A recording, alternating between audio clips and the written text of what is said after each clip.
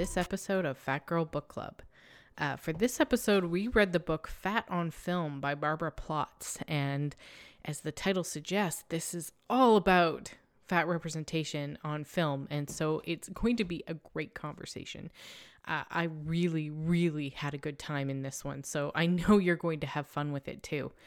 Just a couple of very quick housekeeping items before we jump into the episode. First and foremost, I want to mention that there is some swearing in this one. I know that this podcast is always marked explicit, but I found that that this time when I was listening back to the episode, it felt like they were a little bit harsher. So I just want to make you aware of that. Try not to have any little kiddos in the area when you're listening to this episode.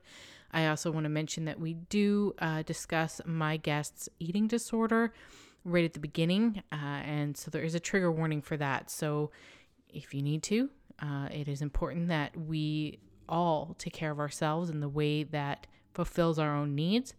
And so I will not be offended if you decide not to listen to this episode in order to not be triggered. I also want to take a moment and thank my Patreon supporters. Thank you so much to Haz, to Pascal, to Larissa, and to Jen. I am just so grateful for you guys, beyond words. I will, just as the last kind of housekeeping item before I jump into the book and my guest, as some of you have listened to the past few episodes, you know that this podcast is going to be going on hiatus. I'm actually really excited about this, and I think you guys are going to be too, because the goal is to come back. The goal is to come back in the new year, revitalized and change the structure a little bit, and just kind of do some really cool things with this podcast. So it's going to be a really good thing, but for now, I am going to be taking some much needed time off. Seriously much needed. My life since COVID, obviously, as all of our lives have changed quite a bit since COVID. My life since COVID really kind of changed a lot.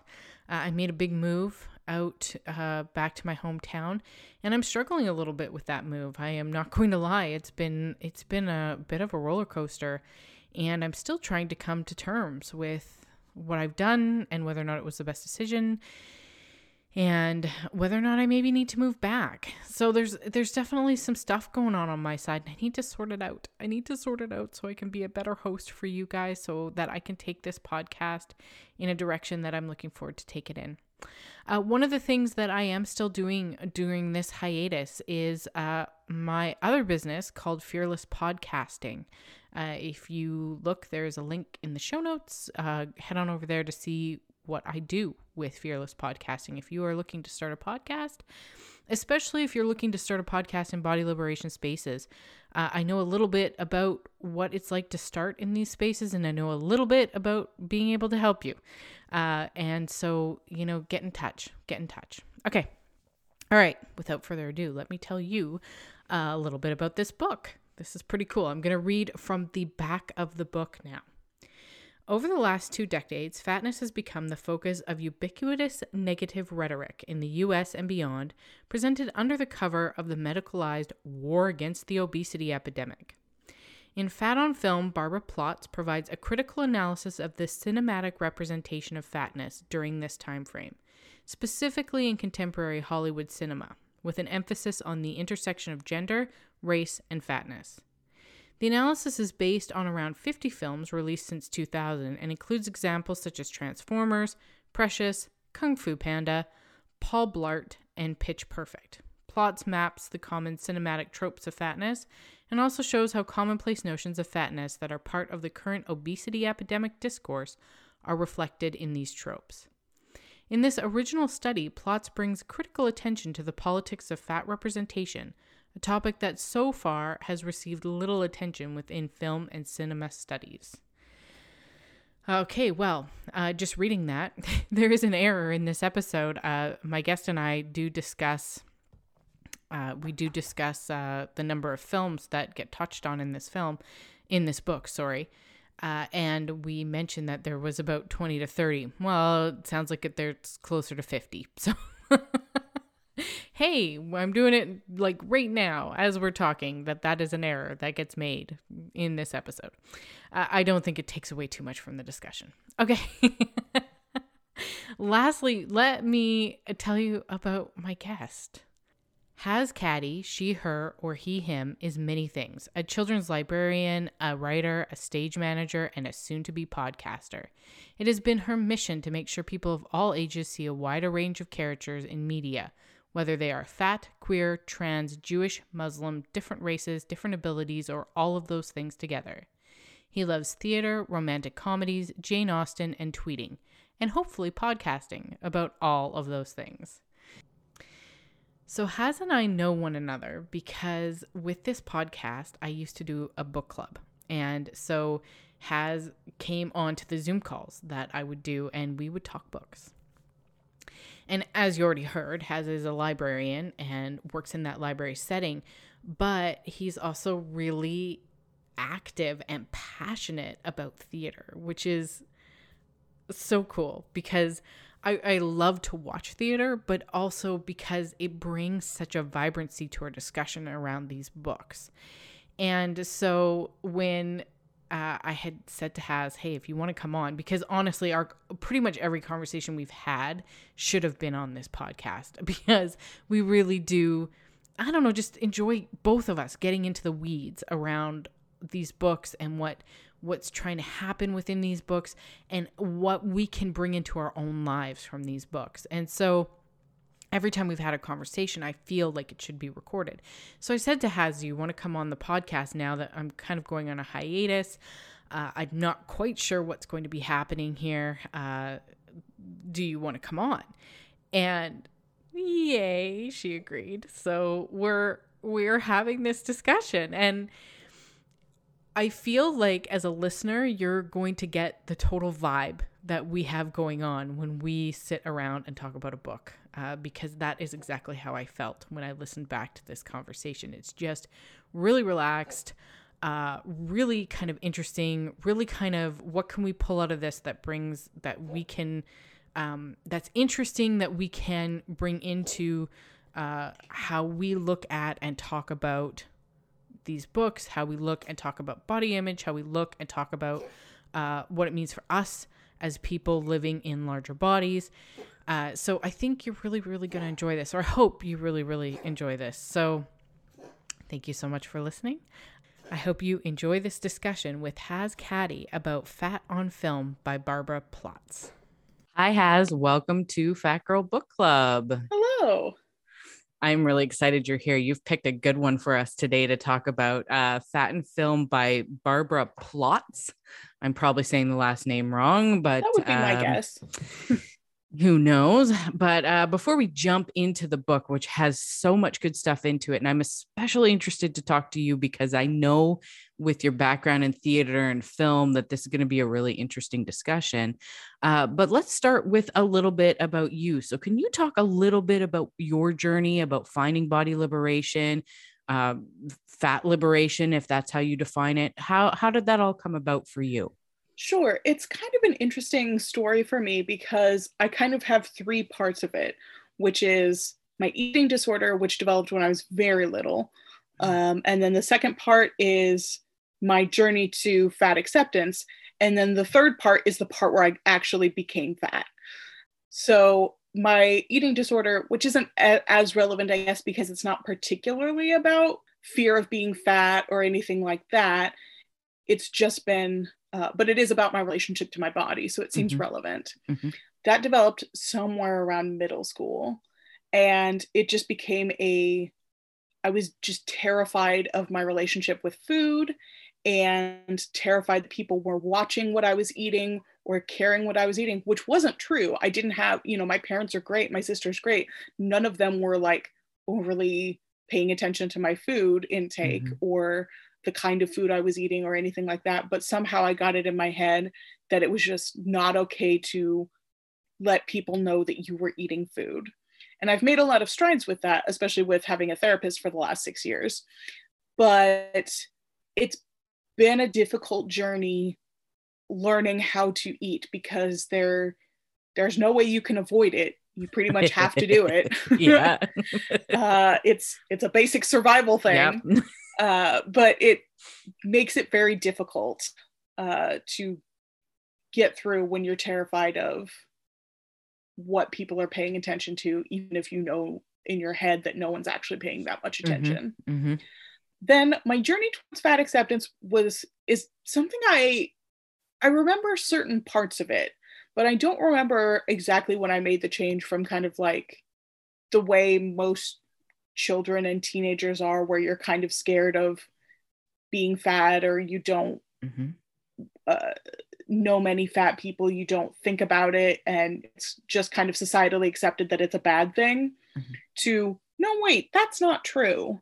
And I know I went through a phase of, you know, fat people should be more respected, but they should really care about their health, which is an absolute trap that is still bad. But Yeah. it was part of me getting me where I needed to be. I remember when Melissa McCarthy was just like getting super famous. I remember just being struck one day, and I was just like, you know, she's really pretty.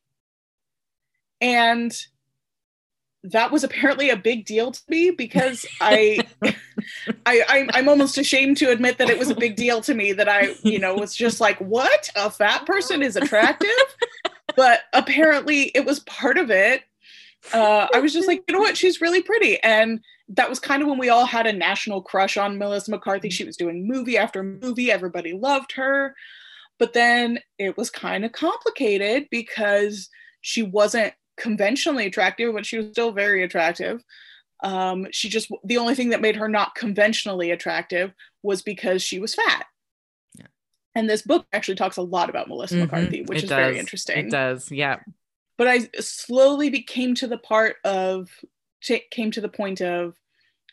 you know, fat people deserve more respect in this world, end of sentence. And that was a pretty big deal for me. And it was, you know, how do we get more respect? How do we get better representation? How do we do all of these things? And then I started getting more fat friends. I'm a children's librarian, and I saw the change that Dumplin made in the YA book universe. Because before Dumplin, there were very few books about fat teenagers. Even fewer of them were any good. And Dumplin had this just like fat, beautiful, stunning girl on the cover. And it was a good thing. And the book was about a fat, beautiful girl learning to be excellent and learning to be comfortable with her fatness. And since that book came out, there have been a ton more. There's Fat Girl on a Plane. There's Undead Girl Gang. There's all kinds of books that have been just changing the world of YA literature. Yes. And that's a particularly important time to hit kids with the message that being fat is okay. Yeah. And can be a good thing. And then after all that happened, after I kind of made those changes, then I started just naturally gaining weight.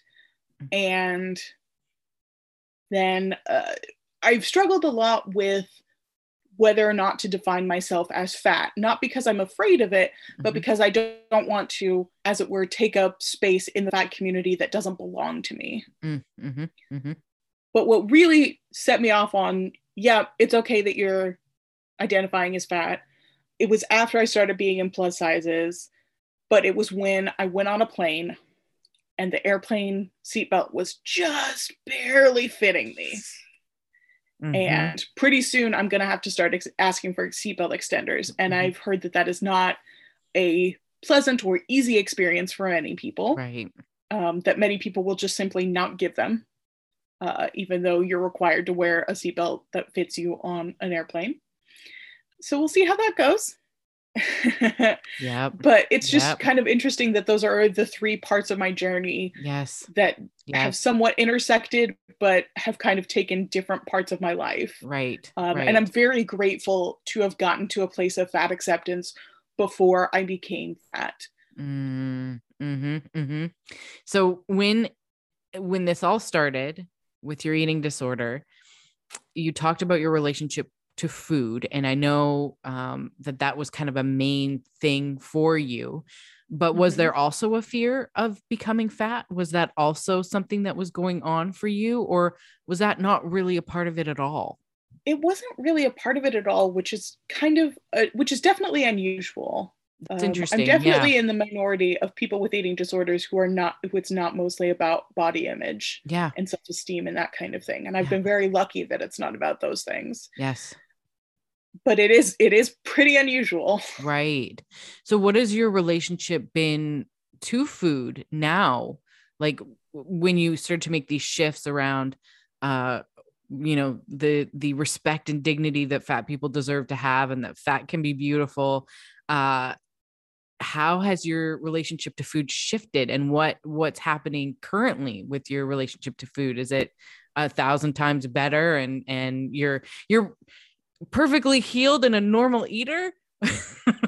It is definitely better, but part of that is I've also learned to navigate as an adult how to not put myself in situations that make me uncomfortable, which is not necessarily the same as healing, but is a way to get through the world without worrying every day about my relationship to food. Right. It's so interesting to me the way that it was almost like body image was something going on for you, but it was not quite as prevalent or as strong as your relationship to food. What about your relationship to exercise? How has that been? My relationship to exercise is complicated, mostly, especially now that I am fat. And I'm a small fat, so I'm still very privileged in what my body size is. But I did notice the last time I went to a ballet class that I was not the only plus size person in the room, and that made me feel more comfortable. Right. Oh, that's cool. Because I worry, I think it's the same thing that has me worrying that people are paying attention to my food. I worry that people are paying attention to my exercise and saying the things that people say about fat people exercising, all the, right. There's no point, or yes, goodness, at least they should be doing this, or look, it's not working, all those things. I worry about that, even though I know it's stupid. I know that they are the ones in the wrong. So I don't have much of a relationship to exercise, to be quite honest. I don't exercise very often. I occasionally take dance classes, but that's more because of my theater interest than it is in an interest in actually exercising. And I battle with, no, you should exercise more. Exercise is good for you. With, I don't want to, and I shouldn't have to. Exactly. Like to some degree, it's a rebellion thing. I know for me too, sometimes it's like, I should do this. It's on my list to do. It does make me feel good. All the things that you just said. And then on the other hand, it's like, but fuck, I should not have to do this. Like, I don't feel like I want to. So I shouldn't have to.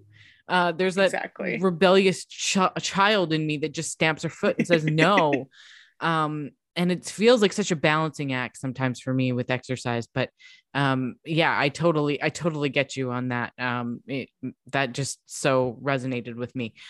Yeah, no, it's really, some of the things you were saying was just so interesting. Just this whole realization that, putting it into the context of health is just so fascinating, because you're right. That's pretty much what everybody does. And then this love affair with Melissa McCarthy, which I think is so interesting because, like you said, this ties in so perfectly to the book, because so many of Melissa McCarthy's movies were mentioned in this book. There was a whole section that was like, every one of these movies I'm going to mention is either Rebel Wilson or Melissa McCarthy. Which is so terrible when you think about it, because it's like, is that our fat representation, like right there? And Queen Latifah, I felt like there was quite a few mentions of Queen Latifah, but they were peripheral. Like her roles were peripheral. Yeah.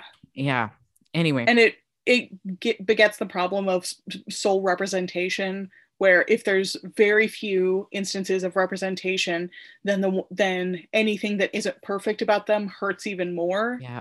when what we need flawed fat people Yes, on we do. screen. Yes, totally. And some of them can eat junk, some of them can eat well, or whatever well means. Yep. All of that is there's space for all of that. But if you only have one or two movies coming out every year that have fat characters in major roles, that makes it complicated. Right. Okay, let's get into the book. I want to start with asking you, because you suggested this book, so I'm interested to know how you found it, and why you picked it. I think it was one of those things that I was just looking around on Amazon or bookshop.org, and it said, you might be interested in this. And I think it was Amazon, and it was like $150 or something. And then finally they came out with a paperback that was much cheaper. And I was like, ooh, I need that book. Because I've always been very interested in representation. That's one of the big things I do in my librarianship, is focus on fat representation, queer representation, trans representation, racial representation, all of that kind of stuff. That's something that's very important to me, because I do think stories can change lives, and representation helps change lives for the better. I so agree. Unless it's worse, unless it's for the worse.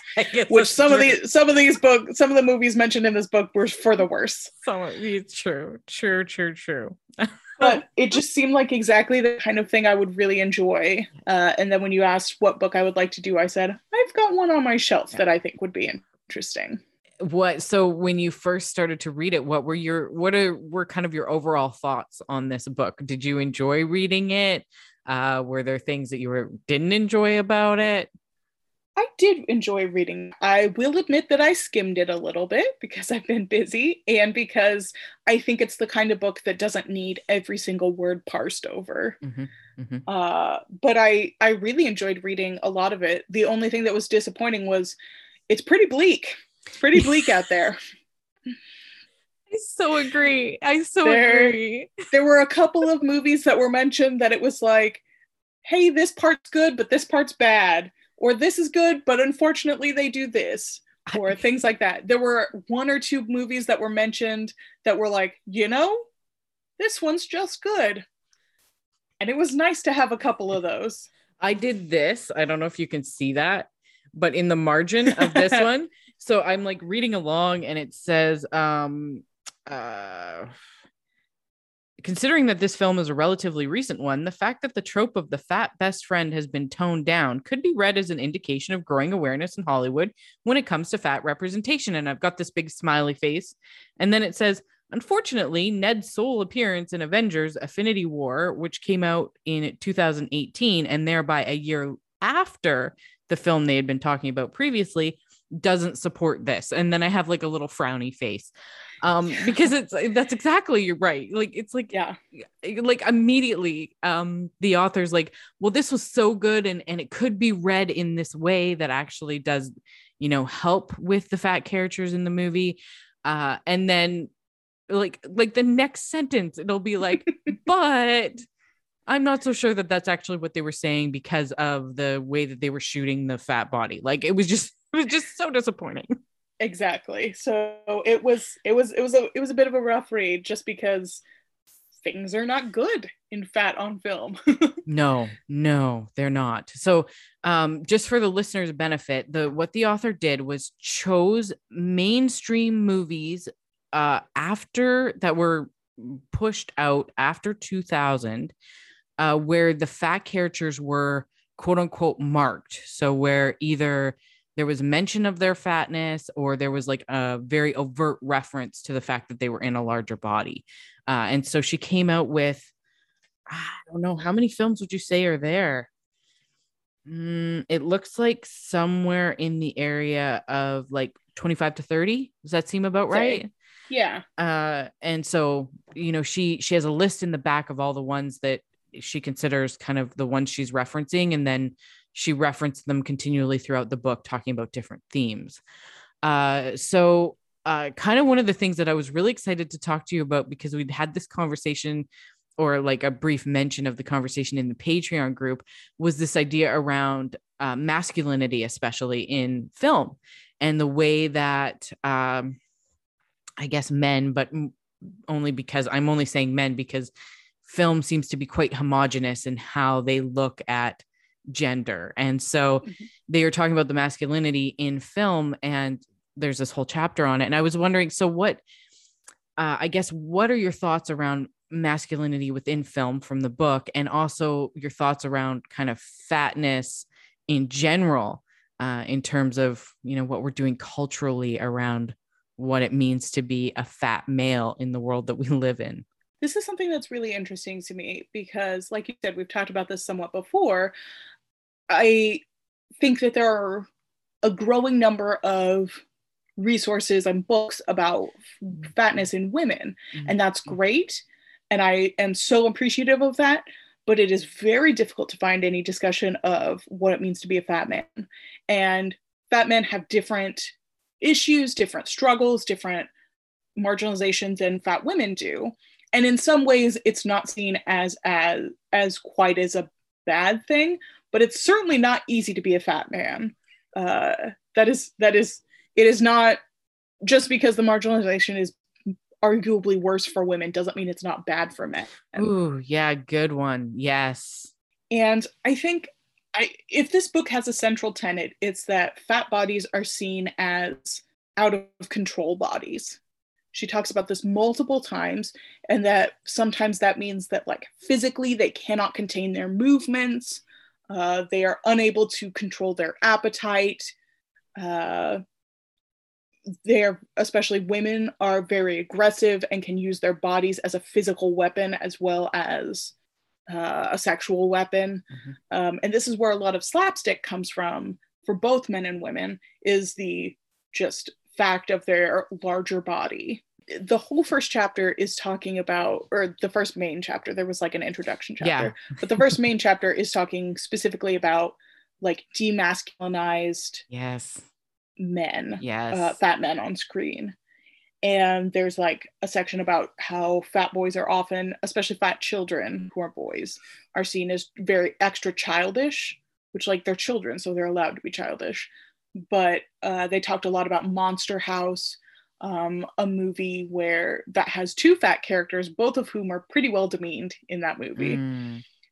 And the fat boy is the protagonist's best friend.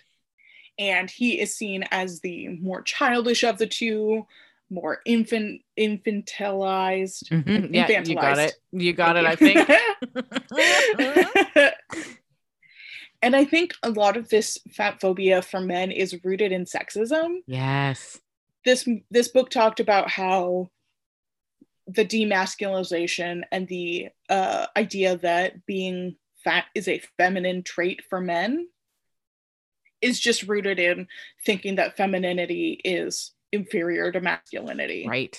And so one of the ways we're going to take away fat men's power as being men is to make them seem womanish or feminine in some way, whether that's physically with the idea of man boobs, or in other ways, talking about the way they act and the way they're treated. Right. Yeah. Screaming in high-pitched voices, or it was in a different chapter, but she talks about how Paul Blart of Mall Cop picks up a lollipop off the floor, which is considered like a really feminine sweet. It's a candy that's considered to be a really feminine sweet, and he puts it in his mouth and gets energy from it. And it's just this whole idea that, yeah, they're childish and they're infantilized and they're demasculinized, and they couldn't in any way, shape, or form be, considered in a romantic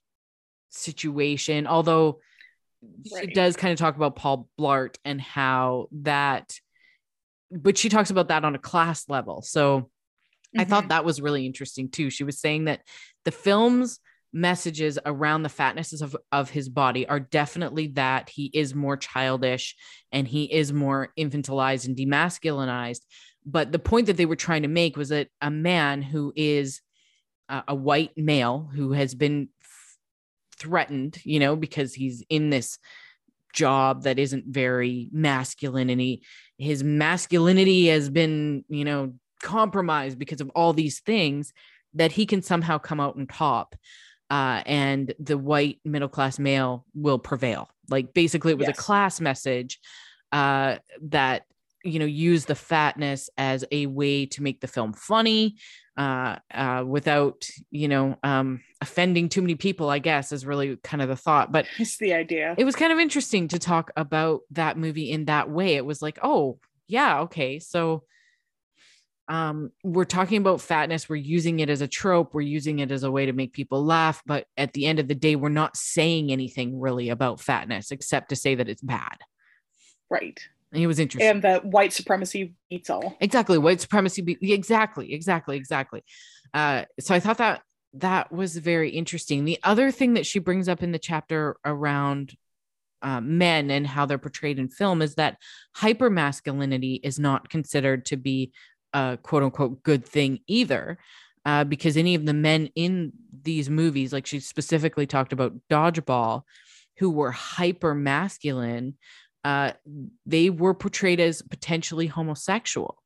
Like she talks about, so you know, on the one hand, you've got these childish, out of control bodies that are fat. And on the other hand, you've got these like, you know, chiseled bodies that are considered homosexual. And she talks about how dieting is considered a feminine thing, you know, being overly concerned with your body is a feminine thing. So men have to walk a line too, which exactly goes back to your talking about, you know, how men are, you know, there's just as many body image challenges wrapped up in being a male as there is in being a female. And I think what you were saying about hypermasculinity also being a bad thing, it's also kind of I've seen hypermasculine thin men on screen and it's not always seen as a bad thing. But I think with fat man, it's kind of well, who are they kidding? They can't be hypermasculine. They're fat. Right, exactly. They could never fulfill that role. Exactly. Which, yeah, it's kind of funny. And I just thought it was so interesting the way that this book really breaks it down in a way that actually made a lot of sense. And unfortunately will change the way I look at films forever. Right. For the better and for the worse. Exactly. The chapter after the men and what it means to be in a fat male body is around female and what it means to be a fat female on film. What were your kind of thoughts around that and the way that she portrays that? I thought it was interesting that was still very centered around the way the men are treated, which is not a criticism of Barbara Plotz. It's a criticism of film, the film industry, and the centering of maleness, because she goes through a couple of different sections, and one of them was about fat women dominating men, both sexually and physically, and especially in the just dominating men physically part, that was especially true of Black women. Like she had 10 examples, and I think half of them were about Black women. Right. One of them was about a house that was possessed by a fat woman dominating her husband. And that's pretty bleak if we can't get past like, oh, she's a house. And it's still a bad representation of fatness. Yeah. It's a house. But it had to be possessed by a fat woman who was dominating her husband and making him do bad things in her service. So funny. So funny. And then she talked a lot about the sexually aggressive part. Yeah. And that was mostly that women, sometimes those things overlapped. There was a movie that sounds just wretched called Good Luck Chuck. Yeah. That was the one, at least the part that she talked about. He thinks he has a curse on him that because every woman he dates, the next guy she dates is the man she marries. And so he wants to test his theory by finding someone unlovable who could never be married in a million years. And that happens to be a fat woman. And her fatness is portrayed very poorly. Mm-hmm. And he's literally like retching and almost vomiting at the idea of having sex with her. And she physically tackles him onto the bed, I think, which also happens in Norbit. That was a rough one to read. That was a rough one to read. I agree. And it's just very telling that she was very sexually aggressive toward him. Yes. She was very into the sex idea, even though he was the one initiating it. Yes. She was very sexually charged in an interesting way, which is interesting because in some of the better movies about fatness, sometimes the fat woman is completely desexualized.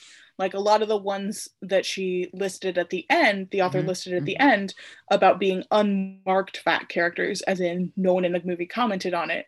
Most of those, there was no real love interest, at least that in the ones that I knew of. Right. Movies like Can You Ever Forgive Me, which doesn't really have a love interest, or Ghostbusters 2016, where neither Leslie Jones or Melissa McCarthy have a love interest.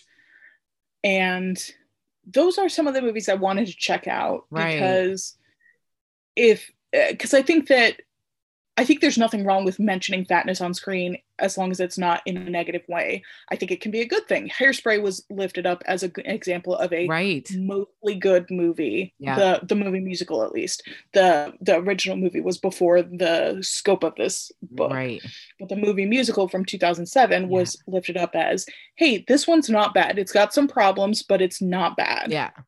And at the end of that, she has a love interest throughout the movie, and she gets together with him at the end. Yes. And they have a nice kiss at the end. Yeah.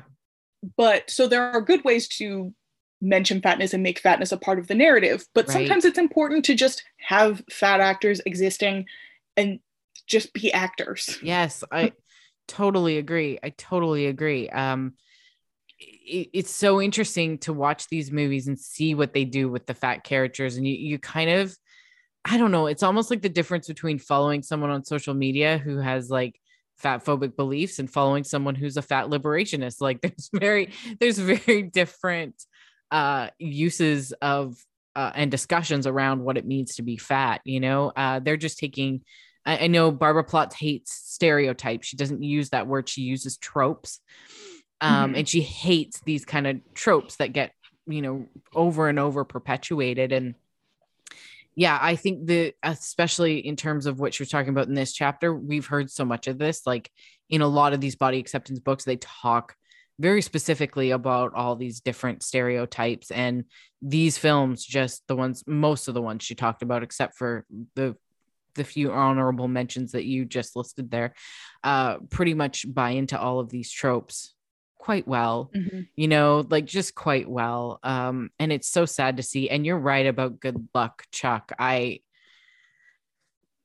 It's just so, like, when you start to, I think when you've bought into diet culture and you are in a larger body and you watch these types of films, you can laugh along with it because you can somehow detach from it and think, okay, yeah, I'm in a larger body, but I'm at least not that fat, or I'm not acting like that. I know other fat people do, but not me. Like you can kind of detach yourself from it and make excuses for it. But when you've bought into fat liberation and body acceptance, and you've done the reading and you've done the work, and you begin to recognize that, I have yet to meet a fat person who would, do some of the things that, especially that Good Luck Chuck, like they talked about how she had like a garbage bag of donut holes beside her. Not that there's anything wrong with that, but she was in a setting where it was completely inappropriate. They said that she did things like take the lobster tail and like smush it on her face. I've never met anybody who's done that, like, it's just sort of like, it's just the weirdest thing to me, the way sometimes these movies go over the top to both try to make it funny and B, try to say, we're not being fat phobic. There's obvious reasons why this person is just gross, quote unquote gross, Right. And that is sometimes bolstered. One of the things that kept coming back to me during this whole book was how sorry I felt for fat actors and actresses, because I can't blame some of these roles were portrayed by thin actors in fat suits, but some of them were portrayed by fat actors. Yeah. And I can't imagine how difficult that would be, to be making a movie that you probably know is not great. Yes. while still having to go through and act it all. Right. Because you need the money, you need a job, you Yeah. need something on your resume, that kind Yeah. of thing. No, I totally agree. And that's one of the things that's helpful about having someone like Melissa McCarthy out there, because she doesn't have to say yes to every single role that comes her way. Now, that doesn't mean that all her roles are positive going forward. No. But if she wants to be more selective about what kind of fat Right. characters she portrays, she has some opportunity to do that. Yeah. No, it's definitely, well, and even looking now, I mean, Melissa McCarthy's got a brand, right? Like, it's not like she could all of a sudden just move into something completely different without upsetting her fan base. So she does have to kind of try to appease that. And I mean, we look at Rebel Wilson. I mean, she's just problematic on a couple of different levels, including, you know, when I can't remember what movie she was in, but she came out and said she's like the first fat person to, it was Isn't It Romantic? Yeah. Where she was like, you know, I'm the first fat actress to be in a romantic comedy. And it was like, Queen Latifah. No, we're not thinking about any of or Monique, or like, there was like, yeah, she got in a lot of trouble for that. So she should have. And then she started blocking a lot of Black women. Yeah. Then she doubled down. And even now, like, she's lost a bunch of weight and she's like, well, I actually always was thin. I just, like, you know, overfed myself in order to be fat so that I could play these roles, because, you know, I knew that I could be funny. And it was just like, what the fuck? Like, yeah. It's disappointing. It's disappointing. And I mean, like you said, though, I mean, these are actors and actresses. They have to make a living off of not just their acting, but in these two particular cases, they do slapstick comedy. Like, they do physical comedy where they're using their bodies as a way to make people laugh. And part of the way that people laugh is because they are in larger bodies. So yeah, it definitely, you know, like, it's a business and they've got to do what they've got to do and whatever. But yeah, just some of the things that were being said are just so frustrating. Yeah. I may be jumping the gun a little because it's another chapter, but there was a lot of talk about fat slapstick and gross out comedy. Yeah, let's go there, because I think that was pretty interesting, and I think super relevant. I think so too. And it was just kind of the idea behind using their fatness as a comedy device, and the idea that because they were fat, that was inherently funny, and anything they did physical, it was a fat person doing it, which isn't to say that fat people can't do slapstick. There's that, they absolutely can. It's just, we need to decouple it from the idea that their fatness is inherently funny, or out of the ordinary, or othered, or that kind of thing. Right.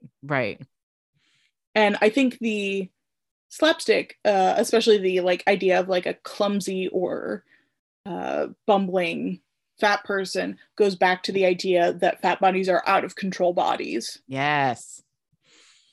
That they can't physically control themselves, and so they slip over the hood of a car or fall down or whatever else they do. Yes. I distinctly remember watching the movie Spy for the first time, and she has a makeover and goes and gets into this beautiful dress, and there's a shot of her walking out of the store in this beautiful dress, and I was expecting her to like fall down or fall in a trash can or get tomatoes thrown at her or something, and that didn't happen. And that was just shocking to me, that they just let that moment play the way they would for any thin actress. And it was beautiful.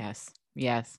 But it's telling that you sit on the edge of your seat waiting for that moment to occur. Yes. You know, I imagine that, you know, it's the kind of thing that you'd have to see twice before you'd realize, hey, they're not actually making fun of this person. Yeah. And that's the thing that's frustrated me most about Spy, because I thought the text of Spy, I thought that movie was pretty good. I thought I haven't watched it in a while, so there may be and even in the book she said there are some good things and some trouble areas. So I'm sure there are trouble areas. But overall, I thought it was a good movie for Melissa McCarthy and the way it represented her fatness. Right. That said, every single cover of the DVD is emphasizing how like ugly she is, or how they put her in ridiculous clothes, and you're Right. supposed to laugh at her because she's fat and in ridiculous clothes. And it's very disappointing. I really wanted a Spy cover where she was wearing that beautiful dress. Right. Yeah.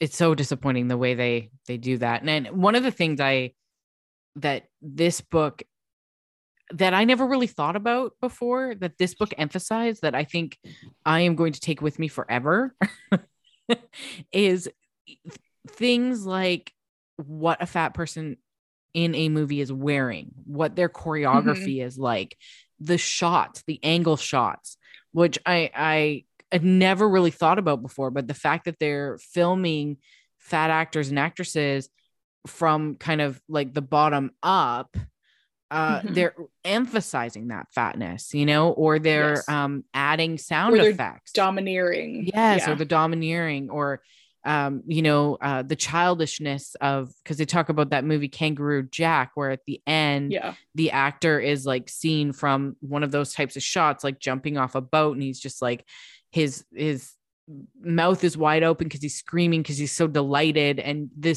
the way the shot is done just really emphasizes his fatness, his childishness, his his demasculinization. Like it kind of covers it all. And this book really got me thinking about that, where it was like, oh yeah, like even in Good Luck Chuck, where the shot is like from the bottom up, so you can see the donuts and you can see her body in profile. It's just like, wow, they really are emphasizing these things that I never really, those are the things that actually create the atmosphere that allows for these fat actors and actresses to do this type of slapstick comedy and make it really, really very much about their bodies, because we've already got all these things that have subconsciously set us up for this to be really funny because of their size. Yeah. And then you've got something like Bridesmaids, which was a way to do a raunchy comedy but starring women, because most raunchy comedy stars men. And so it was subversive in that it was starring women, but it played into tropes about fatness as a gross out mechanism. Right. And that's troubling. Right. Yeah. I agree. Yeah, then and it's so bad because I can remember watching that movie and laughing my ass off. And then when she starts bringing up all these things, I'm like, oh fuck yeah. Oh fuck yeah. It was just so like, yeah. But yeah, there, and it the way they talk about it in the book is that the thin characters might do the exact same things, but just the sound effects and the way it's shot emphasizes the look of their body. Like they talk specifically about the scene in The Hangover or The Hangover 2 where they're tasered. I'm pretty sure it was The Hangover, where they're tasered, and like the thin people get tasered too, so they all fall as well. So that would have been funny, but because the fat character falls in a different way with a different sound effect, and then you've got another character going, well, he's a big boy, so he's got to be tased twice. It all adds to this comedic environment that you're really you're kind of like, okay, it's because of his fatness that makes this extra funny. It's almost like there's a secret language that we have where we all just accept, oh, fat people are funny because they exist, right? But not laughing with them, Right. Laughing at them. Yeah. It's like that's the premise of a lot of these movies that have fat characters in them. And I don't want to go along with that premise that fatness is inherently funny because it's unusual or othered or that kind of thing. And do you think, like, okay, so I'm thinking about Identity Thief, right? So Melissa McCarthy, yes, her body gets used in a lot of ways. She jumps for a chandelier and falls. Like, there's lots of physical comedy in that, but there's also a lot of other reasons I think we're meant to laugh at her, including like her gaudy makeup, her really ugly clothes, her wild hair. And so do you think they do those types of things in order for us to not go, oh, they're being really discriminatory towards fat people? Like, is it supposed to soften the blow? That's a good question, and I'm not sure of the answer. I think it could be there. It could be there to soften the blow. I'm also not sure that they're aware that there's a blow to soften all the time. Right. If that makes Good sense. point. Good They point. don't always know that, like, I think it's going to become more true going forward, Right. that this is going to be policed a little more. Policed is a bad word for that. It's going to be noticed a little more and commented on of, hey, I really liked your movie, but you didn't do very well by your fat character. And Right. that's going to be seen as a bad thing, as opposed to Right. before and now, where it's kind of like just par for the course. Right. Good point. Yeah, no, you're probably right. Hollywood wouldn't really think about it too much, would they? Right. She's also got a whole chapter around food and eating. Yes. And this was the most straightforward chapter, in my opinion. I was sort of like, yeah, this all really makes sense. She talks about eating, eating inappropriately and overeating. And how do you see those tropes playing out in these different films? Because of my eating disorder, that was one of the ones I skimmed the lightest. Okay. Yeah, no, that makes complete we sense. don't have to go off the topic. I just it was a little. Well, it wasn't. I wouldn't say triggering, but it was like I'm just gonna keep going. So, like, regardless of that chapter, when you watch films, do you notice this kind of stuff? Like, is it like does it come to the forefront the way someone who would be like an ex-smoker, let's say, who notices everybody who smokes? Like, do you really notice this kind of stuff? Not necessarily. Okay. Because I hadn't really noticed the inappropriate eating as a trope, but once she mentioned it, I was like, oh, that makes sense. That either eating at an inappropriate time, in an inappropriate place, or inappropriate food for the setting. Right. I hadn't noticed that as a trope before, but I'm sure I will going forward. Right. Yep. This book will forever change us. Yeah. I don't think I'm hyper aware of other people eating in like movies and TV, just because they're allowed to do that. It's just me that's not allowed to do that. Gotcha. If that makes sense. Yes. No. I do understand that. I found it interesting the way she related the food to messages around class and race. I thought that was really kind of an interesting point.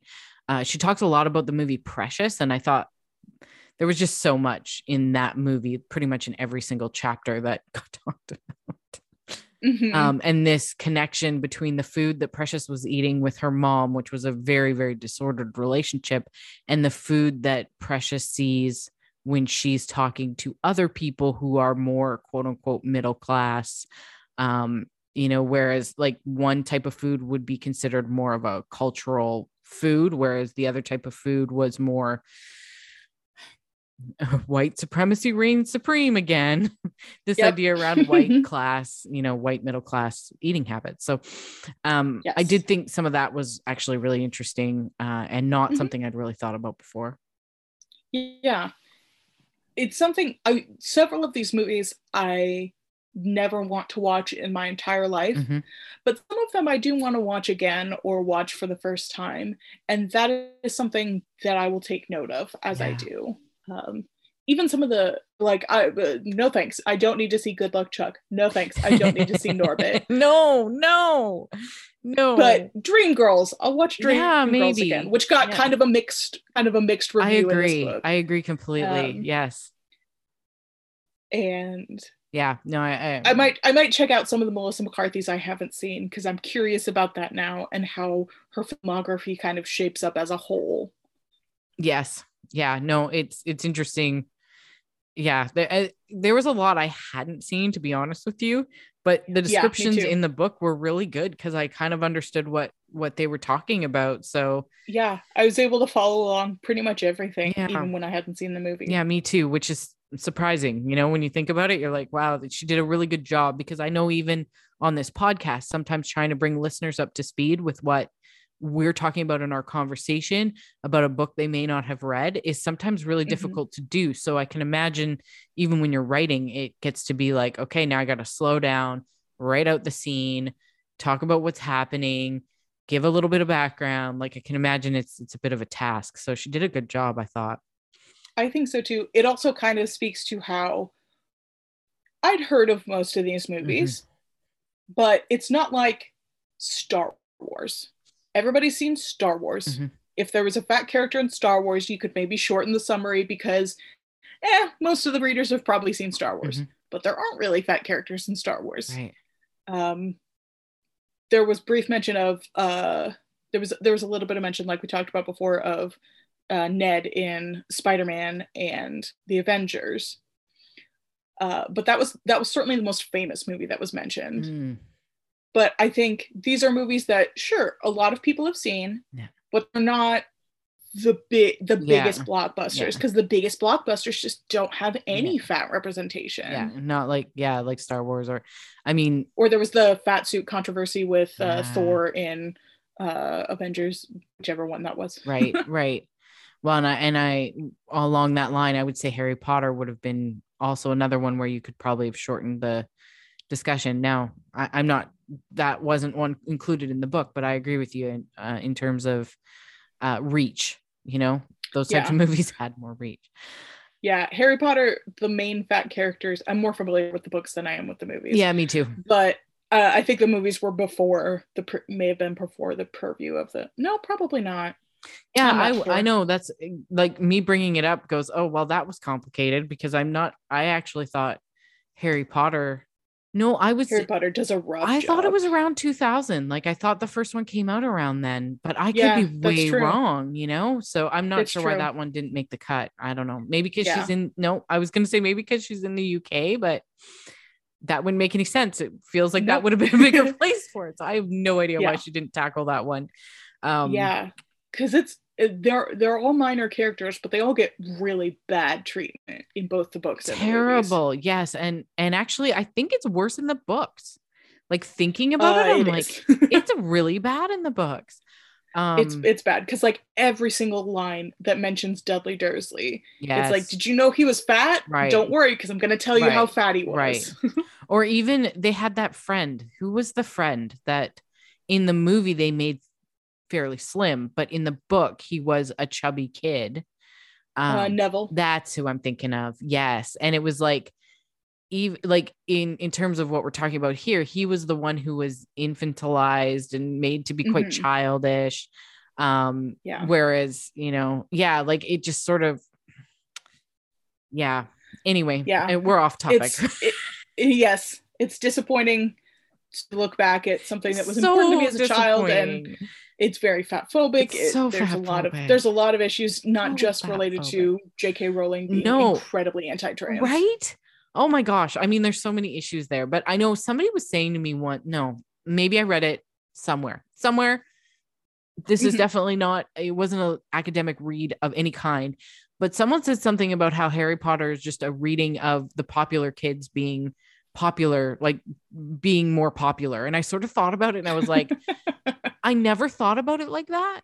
But in some ways you could read the Slytherins as the outsiders and the ones who are considered to be the, like I sort of went, wow, that really changes everything for me. Like I was just like, that is so weird to look at it that way. But I think there could be a reading there like that. Yeah. It's a book that read subversive to me as a child and does not anymore, and not just because of J.K. Rowling, but because of the actual text. Right. It's so, and it's too bad because I know I really got into it. I was like a Harry Potter. I was such a fan. It was like, oh my God, I gotta read this. And like when the last one came out, I like pre-ordered it. I was so like, anyway, that's.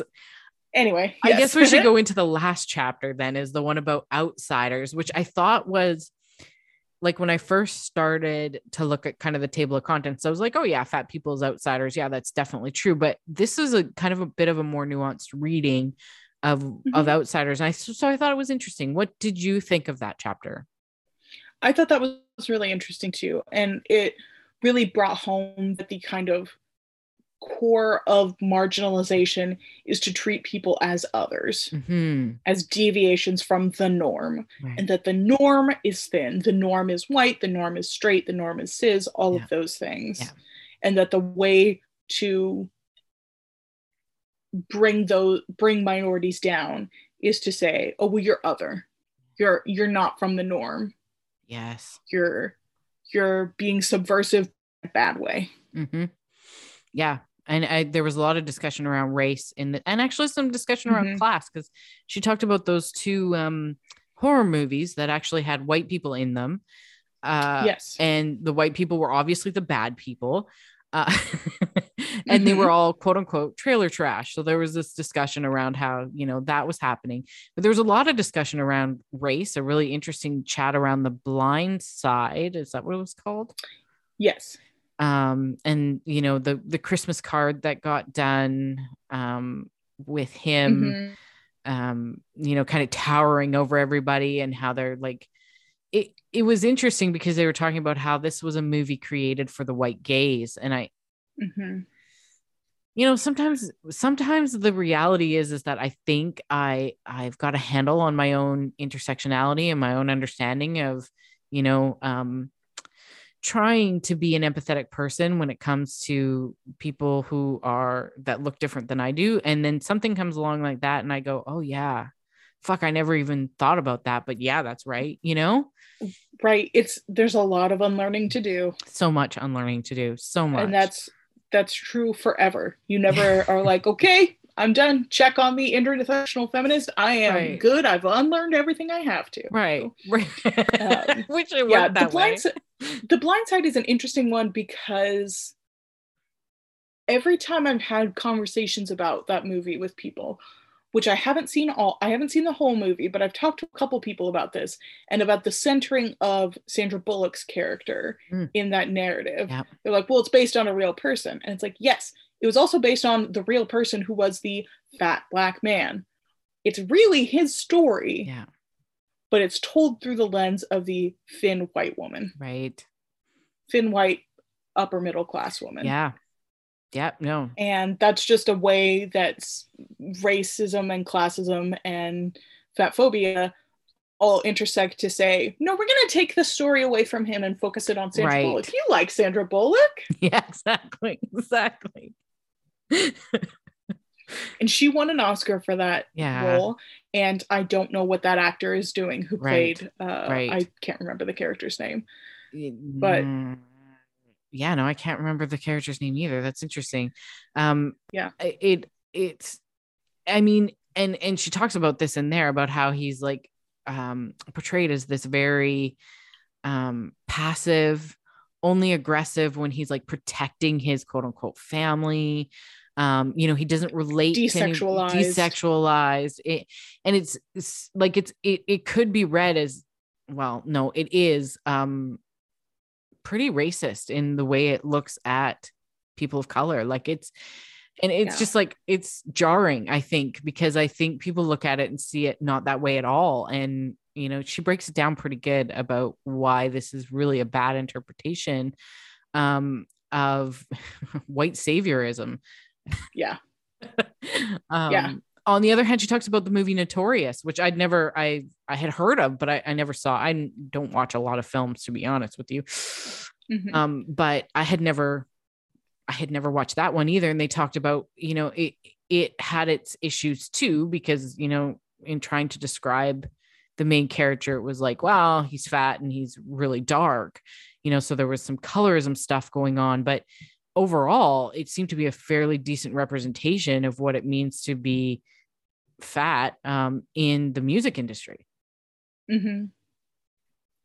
Yeah, I thought that was really interesting.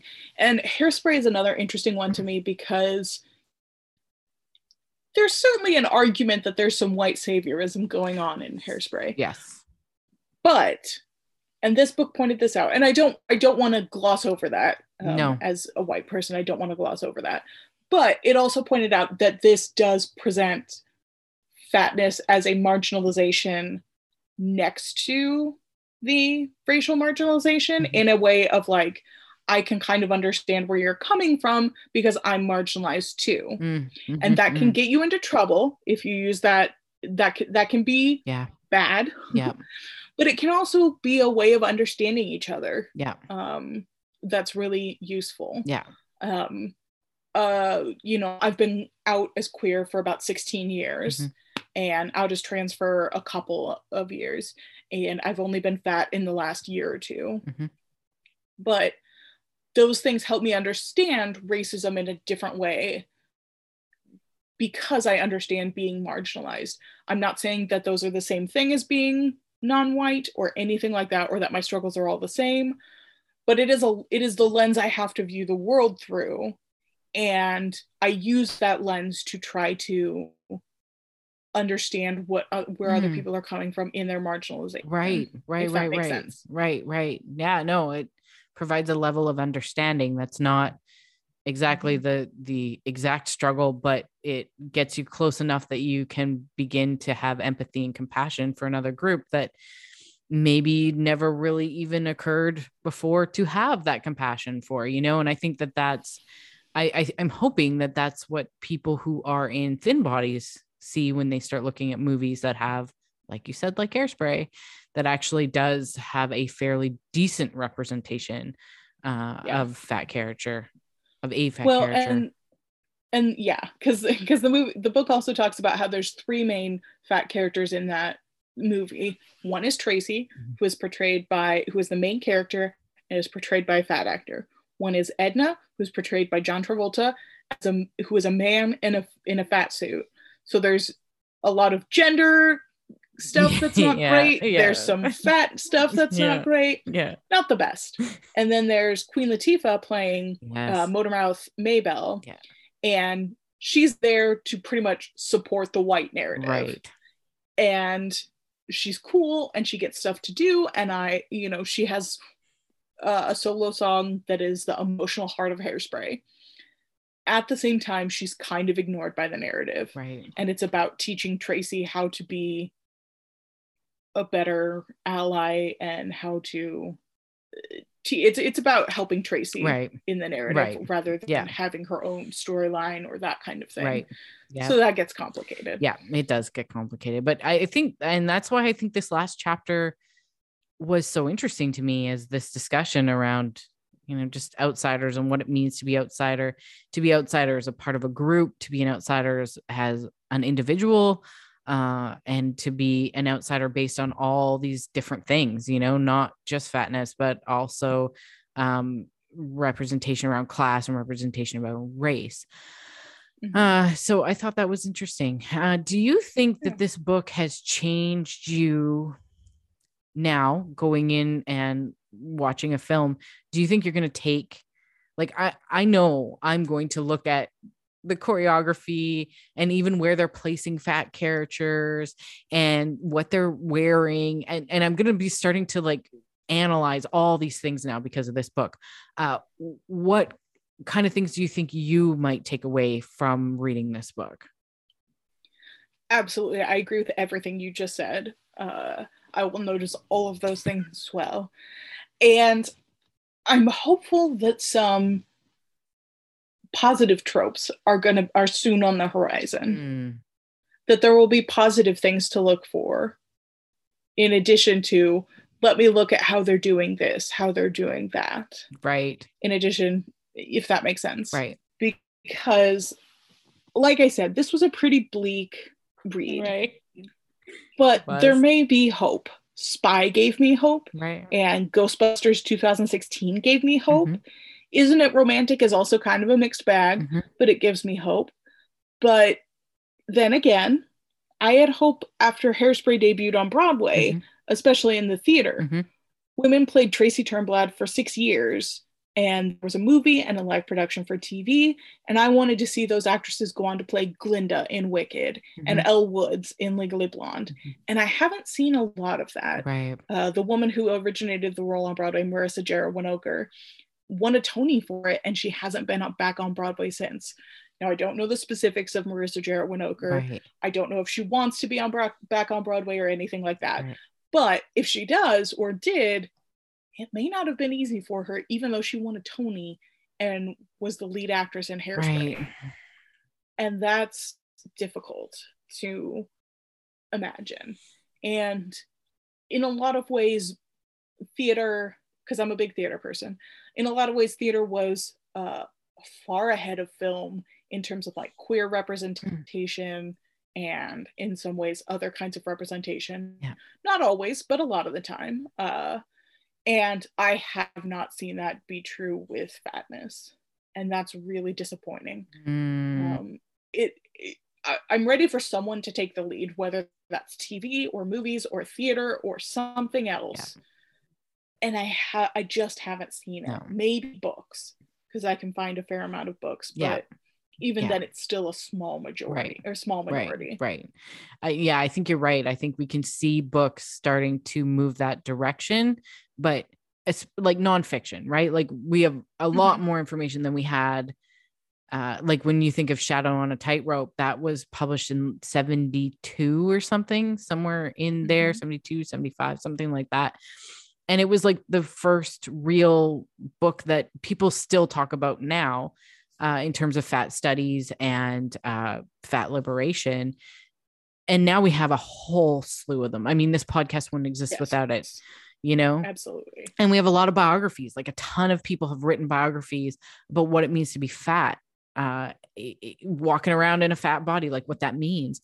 But we're not seeing quite as much on the fiction side. And you said that too, even with the young adult stuff. Yeah, you're getting more, but, you know, you're probably also seeing a lot that has it, but is pretty problematic still. So yeah, it's frustrating. It's frustrating to not see it. And it gets me so angry. And it doesn't seem to bother anybody else when I'm sitting there watching something and I'm like, did you not just see that fat joke and how awful that was? And nobody else seems to think. They may not even laugh. They just don't even realize that it's horrible, you know? There's an excellent article on, I believe it's called Them. The website is Them. I don't remember if it's them.com or them.us or something, but it's by Sadie Collins. And she talks about how she's a romantic comedy fan. And she actually has a podcast that's really good called You Should See the Other Guy, where they talk about romantic comedies. And she talks about how she's just learned how to just turn her brain off when there's a fat joke in a romantic comedy, because most of them have one. Right. And she just goes temporarily, nope, I didn't hear that part. Right. Because if I pay attention to it, it's going to devastate me. Yeah. And how she's starting to see, she's also queer, and she's seeing more queer rom-coms come out, but they're all thin. Right. And so she's still waiting for the right movies to come out for her, and she deserves them. Yes. Yeah, we all definitely. We all deserve. I deserve them. Yeah. You deserve just to them. See all the listeners deserve them. Exactly. Just to, I mean, come on. When you're walking around in the world, there are so many different types of people, and we watch these movies and it's all tropes. Like even the thin characters are stuck in these boxes, and that's not the reality of what we see around us. And it just gets so frustrating. You know, they're praised all the time because we have all these stupid award shows where we give people, you know, stupid awards for sometimes very stupid movies that you're just like, what the fuck? Yes. Like how many cis actors playing trans roles we've given awards to. And it's just like, praise, the praise for doing something that's like not very inclusive. Like, no. Fuck. Anyway. No, there's not a lot of films, and there's not a lot of Oscar kind of films that have fat characters. Anyway. And it's just frustrating. It is so frustrating. And you're right. This book very much highlighted that. So it was a good read. I actually am really, really glad you recommended it. And I do recommend the listeners go pick it up because it was a very interesting read. And if you don't have it, if you don't have good access to it because it was a little expensive, that's true. Ask your local library to buy it. See if they will. Yeah, that's a good idea. That's a really good idea, actually. That's my library plug. Yeah. No. People. Yeah. Yeah. And you would think it's got Melissa McCarthy on the front. Right. And like, cause I packed this book around with me when we took our parents away, for their anniversary. And, I packed this book with me, and, you know, people were like, oh, Melissa McCarthy and Jason Bateman. And I was just like, Yeah, I'm like, but this was actually a pretty academic read. So it was sort of like, Yep. yeah, no, absolutely. And they would pick it up fat on film. Like they'd give me the weirdest looks. It was great, actually. Just pack the book around for a little while and see what happens. It's a good time. So let's say a friend of yours read this, really liked it.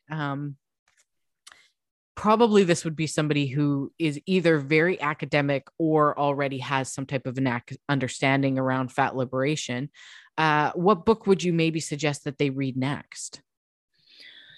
If they want more books about fat liberation, I would say Fattily Ever After by Stephanie Yeboah is a big one for me. I thought, and it has some discussions of representation, especially for Black fat women.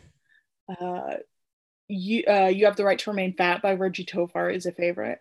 The other thing I would recommend is, if this isn't a subject that interests you, also look up books about race in film and queerness in film and trans people on film, and look at what film is something that a lot of people go to. Most people have seen a movie at some point. Yeah. What is that movie telling them? Yeah. And that's something to think about. And that's important to look at, the way that queer characters are filmed. Their shots are different than the way fat people are filmed, are different from the way, Asian Americans are filmed, that kind of thing. So I think read some fat liberation books. I think that's a great place to start. Honestly, read most of everything you've read through the Fat Girl Book Club. I've found a bunch of books this way, and a bunch more to add to my reading list. And then also think about what else representation gives us. Yeah, no, I mean, that's great. I mean, the two books you mentioned, awesome. But yeah, the things to think about and where to go next, that's really cool. Yeah, I love it. I guess now is the point where I ask you where people can find you. I just changed my Twitter handle. My Twitter handle is now The Has Katy, TheHazCady, The Has Katy, and that's probably the best place to find me. Either there or my fan fiction on Archive of Our Own, which is also The Has Katy. And keep an eye on me. I'm going to be doing several podcasts, ideally. I've been talking to you specifically about all the podcasts I've wanted to start for a long time. I have like 20 ideas, but I have a couple that are actually in the works, including one about sleepover movies, one about Fred and Ginger movies, one about Fantasia, and the one that I think might be out by the time this is out is public domain plays, where we'll read plays that are in the public domain, and you'll actually be able to listen to them as an audio drama. Very cool. I will make sure that there's links to absolutely everything below so people can just scroll down and click. No worries there. And I just want to thank you so much, Haz, for being on Fat Girl Book Club. Thank you so much for having me. And thank you for starting this. This has been a significant part of me understanding more, not just getting to the point of, oh, fat people deserve to be respected, but thinking about the ways in which fat people are marginalized and what I can do to make it better. So thank you. So cool. Thank you. I hope you had a good time. I really do, because I know I did. Even listening back when I was doing the editing and the show notes for this episode, I was like, this was just such like a relaxed, fun conversation. It was so super enjoyable, but also really interesting. Thinking about fat representation on film and how far behind that might be in comparison to, as Haz was talking about, theater or even books. When we look at some of the great books we've got coming out, especially YA fiction, where we're starting to see some real movement in terms of, fat characters. And even really some things that are on TV even felt more representative and leaps forward than when I read this book. So anyway, very interesting. It's a great read. Pick it up if you can. And thank you so much for listening. I hope you are having a great day wherever you are, and keep reading, everyone.